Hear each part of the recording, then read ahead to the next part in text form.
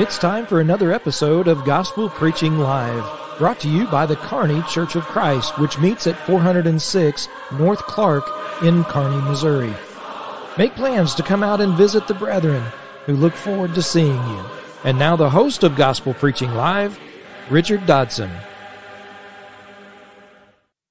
My name is Richard Dodson. Welcome.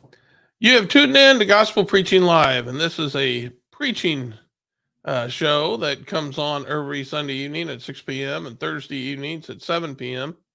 And I'd like to welcome you to join me in the study this evening. And we pray that you're going to find it in accordance with God's Word. And if you do, well, I pray that you'll help me share this lesson with as many people as possible. Now, if you have any questions about this or anything else that I teach online, you can always leave comments in the comment section if you're watching on Facebook and YouTube. Otherwise, you can call or text me at 816-686-9517. That's 816-686-9517. And keep in mind, I'm in the Central Time Zone. You can also email me at gospelpreachinglive@gmail.com. That's gospelpreachinglive@gmail.com. I'll sure look forward to hearing from you. Today's lesson is going to be centered about marriage, actually. We're going to talk about a profound mystery, and that's what the scriptures talk about, the Lord's church and marriage. And so let's just go ahead and jump into it. If we look at Ephesians chapter 5 and verse 31 through 32, and you might keep your finger on this passage, Ephesians chapter 5, verse 31 through 32 will be the text of our lesson, but we'll be looking at some other passages in Ephesians 5 later on. But notice for our text says, "Therefore a man shall leave his father and mother and hold fast to his wife, and the two shall become one flesh." This mystery is profound, and I am saying that it refers to Christ and the church. Now, this teaching about marriage is nothing new. You probably thinking you've heard this before. And yes, you did. If you ever read the book of Genesis back in the beginning, when God made Adam and tried to find a helpmeet for him and nothing could be found, he took his rib bone and made woman. And in verse 23 through 24, we read, "Man said, this is at last is bone of my bones and flesh of my flesh. She shall be called woman because she was taken out of man. Therefore, a man shall leave his father and mother and hold fast to his wife, and they shall become one flesh." Now, that's not the only place that it's mentioned. We can look at Matthew chapter 19. If you remember when the Pharisees were trying to trip Jesus up, testing him about divorce, because Moses had allowed divorce. And they had come to him in verse 3 through 6 and asked if it's lawful to divorce one's wife for any cause. What did Jesus say? "Have you not read that he who created them from the beginning made them male and female, and said, therefore a man shall leave his father and his mother and hold fast to his wife, and the two shall become one flesh." So they are no longer two, but one flesh. "What therefore God has joined together, let not man separate." Now, I have used the ESV, and of course it says that God has joined them together, but I think the King James Version uses the word cleave, and I like that word because if you look up the meaning of that word, it means to actually glue things together. And so think about a couple of boards. If you've ever glued boards together, you know that once that wood glue dries, that's like you've created a bigger board, because you just can't pry it apart. Even if you try to separate them, more than likely the boards will not separate where the glue has been holding them together. More than likely, there'll be a weaker place in the board that breaks first. But that's what he's talking about when he's talking about marriage. He's talking about a man and a woman, and when God puts them together, and that's the point of emphasis. When God puts them together, they're glued together, and they become one. And so, we should always take note of what is said here about when God joins something together, let not man separate. In other words, don't be messing around with something God made. God made marriage. And if he's joining people together, then we better not be sticking our nose in there and trying to interfere with that. So that's something that man has to be very careful about. But needless to say, I'm just using these passages to bring up the fact that in Ephesians 5, it's just reiterating things we'd already heard from way back in the beginning. This was marriage, and if we go back a few verses and look at Ephesians chapter 5, he's making reference to that very thing, that marriage. But then he goes on and says, this mystery is profound, which actually is the title of the lesson, the profound mystery. But he goes, this mystery is profound, and I'm saying it refers to Christ and the church. Now think about that a minute. He's been talking about marriage, but you talk about throwing a curveball. This is a huge curveball. Because all of a sudden, when he's talking and describing marriage like we've always heard, all of a sudden he says this mystery is profound. And he goes, Paul says, I'm saying it refers to Christ and the church. How can that be? How can he be talking about marriage and then all of a sudden throw Christ and his church in there? Don't you find that to be an odd thing? Well, I think when we look at the passage, we'll start having a better idea about that. And what's most unfortunate is that many people live a long life before they start understanding the Lord's church. And if people, when they're young, are taught about the Lord's church and brought to an understanding of the Lord's church and what it's supposed to be doing and its function, then obviously it would help them in marriage, wouldn't it?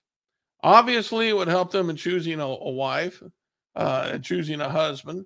Obviously, it would help them in fulfilling their duties if they understood this profound mystery. And so it's a shame that people go their whole lives without understanding the Lord's church, because it would help them in their marital problems. And we live in a country today. Well, we don't even need to talk about the divorce rate anymore, because now nobody's getting married. People don't want to get married. They just feel like they should be together for a while and then split up, find somebody else, like disposable companions. And isn't that a shame? But there for a long time, the divorce rate had been climbing and climbing. Of course, now we're really reaping what we sow with the state of our morals in this country. But needless to say, if we had taught these things as we should have taught these things many, many years ago, perhaps we wouldn't be in the situation that we're in now. And so it's never too late to start. So let's go ahead and start with this lesson, and hopefully you'll agree with me, and you'll listen attentively, and like I said, you'll share it with others, because I really believe from the bones that are within me, I believe this needs to be taught. This really needs to be taught. People need to know about this. Okay, so how is then Christ and his church like marriage? Well, the first point I want to bring up is submission, because that's what Ephesians 5 is talking about. And it starts off, when talking about marriage, talking about submission. Notice what he says in Ephesians chapter 5 and verses 22 through 24. Now we're backing up. So now we're going to get some context into what he's talking about when he's talking about that profound mystery. He says, wives, submit to your own husbands as to the Lord. For the husband is head of the wife, even as Christ is head of the church and his body, and as himself its Savior. And as the church submits to Christ, so also wives should submit in everything to their husbands. Now, I realize that that's in this day and age, that may be a hard thing for a woman to do. But I dare say I don't know of an age when it wasn't a hard thing for a woman to do. That doesn't mean that it's not commanded, because it obviously is commanded. And it is something a wife needs to take into consideration before she even agrees to marry somebody. That this is something the Lord expects. But notice the comparison. He's saying, wives, submit to your husbands as the church is submit to Christ. Boy, there's a lot there that we can unpack. Think about the ways in which the church submits to Christ. And that's the way that a wife is supposed to submit to her husband. And we got a clue about this in 1 Peter chapter 3 and verse 1 through 6. Notice what Peter says. Likewise, wives, be subject to your own husbands, so that even if some do not obey the word, they may be won without a word by the conduct of their wives when they see your respectful and pure conduct. Do not let your adorning be external, the braiding of hair, the putting on of gold jewelry, or the clothing you wear, but let your adorning be the hidden person of the heart with the imperishable beauty, a gentle and quiet spirit, which in God's sight is very precious. For this is how the holy women who hoped in God used to adorn themselves, by submitting to their own husbands, as Sarah obeyed Abraham, calling him Lord, and you are her children, if you do good and do not fear anything that is frightening. Now let's back up there, because this is something, when we think about submitting, a lot of times we're thinking about just being obedient, which is part of it. But something that's thrown in here is the conduct of the wife. Her conduct goes hand in hand with her being in submission to her husband. Now, notice what he says. He says, when he says about the conduct of their wives, he says when they see your respectful and pure conduct. That's what people in the church need to be practicing. The church needs to have respectful and pure conduct, because that's what the wife is supposed to be, in being in submission to her husband. And since we're comparing that with the church, as the Lord did, then we have to look at how the church is supposed to be in submission to Jesus. And so we got to consider our conduct, and we have to, whether it is respectful and pure. And you think about your dealings with people at church, and you have to ask yourself, do I deal with everyone at church respectfully and pure? In other words, am I following God's law? And so is there room for gossip? No. Is there room for holding grudges? No. None of that is being submissive. And so all these things that many times you see that may take place in churches, that's just a sign that someone is being rebellious.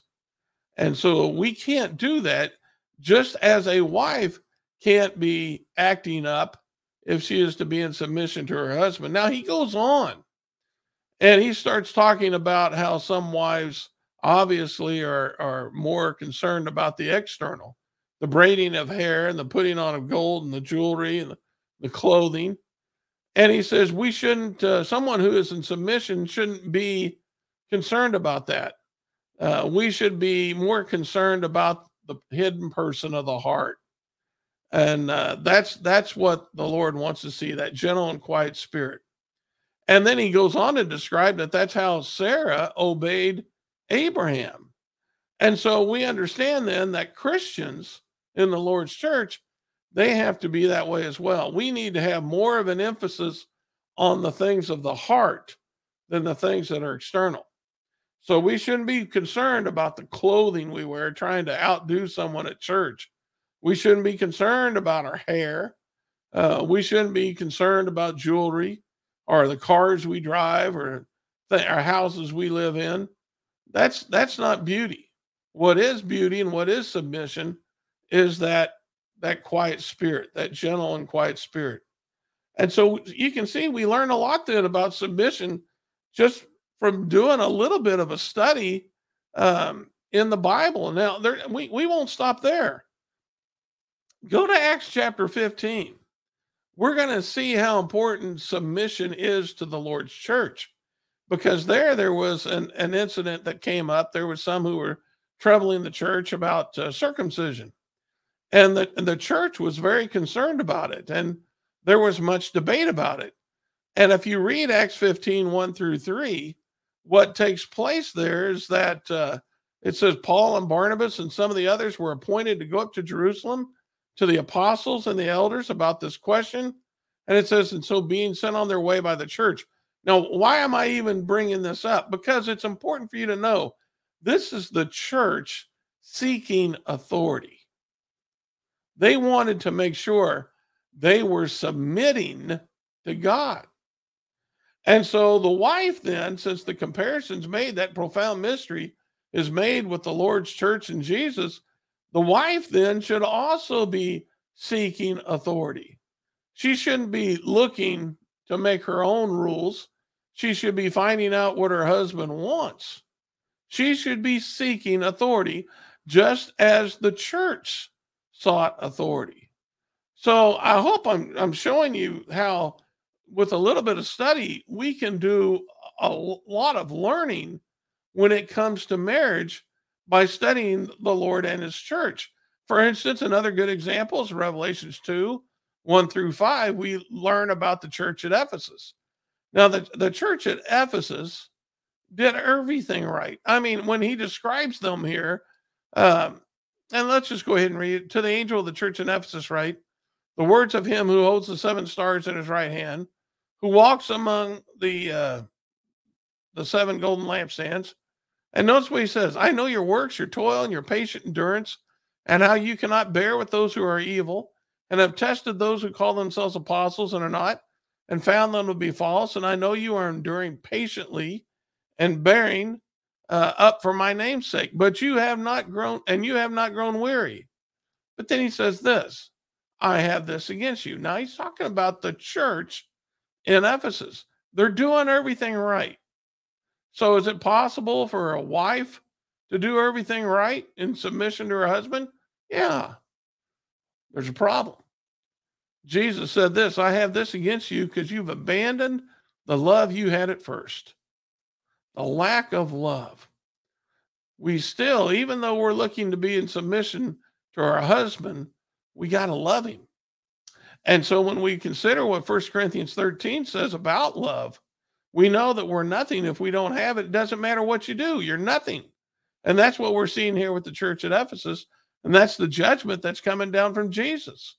And so it's important then, when we're thinking about submission as a church submits to Christ, when we're thinking about the wife submitting to her husband, she has to consider that she still has to love him. She can do everything right and not love him, and that's not going to do her any good. She still has to love him. Let's look at some more. Let's talk about, he goes on in our passage from our text, and, he talks about love, the love that a man has for his wife. And I'd like to bring up some points about that. If we go back to Ephesians 25 through 33, remember, we're still in that same context. It's earlier than the text of our passage, but he's again describing marriage as he's going to bring it in and talk about Jesus and his church. He says, husbands, love your wives as Christ loved the church and gave himself up for her, that he might sanctify her, having cleansed her by the washing of water with the word, so that he might present the church to himself in splendor, without spot or wrinkle or any such thing, that she might be holy, without blemish. In the same way, husbands should love their wives as their own bodies. And he who loves his wife loves himself. For no one ever hates his own flesh, but nourishes and cherishes it, just as Christ does the church, because we are members of his body.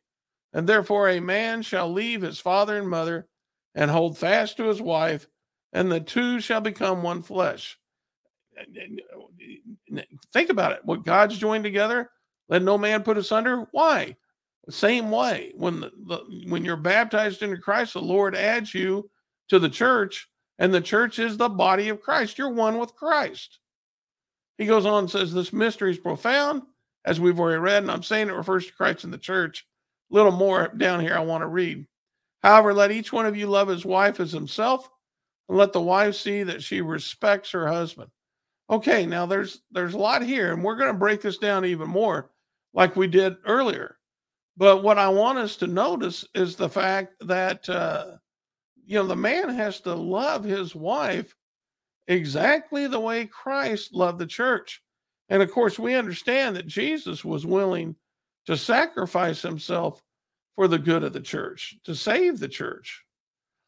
And so when we're talking about our families, the men have to understand that if somebody's head's on the chopping block, theirs is first. They have to be the one who is willing to stand up and be sacrificed. That's their job. I was in Yellowstone one time with my wife, and she just likes to walk everywhere. And we went into some of the deepest part of the woods up there in Yellowstone, and I was getting scared of grizzlies. I'm just scared of bears. I don't like bears. But we were in grizzly country. I mean, we were out in the thicket, and I could just see one popping up. And in my mind, I knew this passage. If a grizzly popped up and started to attack us, I was going to have to stand between the bear and my wife, and the bear would eat me while she got away. And I didn't want to be eaten. And I would tell my wife, please don't let me be eaten. She finally started going back to the truck when we saw a bear claws had marked a tree stump, and they'd gone into the wood quite a ways. And she thought, well, maybe we better go back. And I'm like, yeah, maybe. I'd like to stick around here. But I know it's a silly example, but that's what a man has to do. He has to watch out for his wife and willing to sacrifice himself. But, that wasn't the only way that Jesus loved his wife, through sacrifice, or the church. That wasn't the only way he loved the church. There was other ways in which he loved the church. And he mentioned it here through nourishing the church. And so there's other ways in which this love is manifested that we have to be willing to do. One such passage in 1 Peter 3:7, when it says, likewise, husbands, live with your wives in an understanding way, showing honor to the woman as the weaker vessel, since they are heirs with you of the grace of life, so that your prayers may not be hindered. We can't burden our wives, even though they're to be in subjection to us. They're not a man, and they can't perform all the duties that a man can because of their strength. And so we have to understand they're weaker than men. Now, the Lord shows that same type of understanding with us. Jesus lived a perfect life. We haven't. And we're weak. And Jesus made note of that when he said the spirit's willing, the flesh is weak. But we have to also understand that Jesus watches out for us. 1 Corinthians 10:13 talks about how he doesn't allow us to be tempted beyond our ability. And with that temptation, he's going to provide a way of escape. So you can see then that he's showing understanding to us in that way. And so we need to be watching out for our wives as well. That's something that's very important. Now, in Colossians chapter 3 and verse 12 through 13, we have another example. When he talks about forgiveness, he says, as the Lord's forgiven us, Colossians 12:13 says, we need to forgive as well. And so from time to time, listen, being in submission's hard. They may mess up. Guess what? Forgive them. When they're sorry, forgive them. That's part of love, is to be forgiving. And so we can't allow that to interfere with our love for our mate. And just as Jesus is willing to forgive us and the church, we need to be willing to forgive our mates. Another example of how Jesus tolerates us is sometimes, we can be very frustrating, just like a man and a woman can have it to be very frustrating with their marriage. And I've heard some people get so frustrated, they feel like they're pulling their hair out. Well, patience is important. And the Lord has shown great patience. And we have examples of this in the New Testament with his church. And so we see then the extent of the patience we have to show.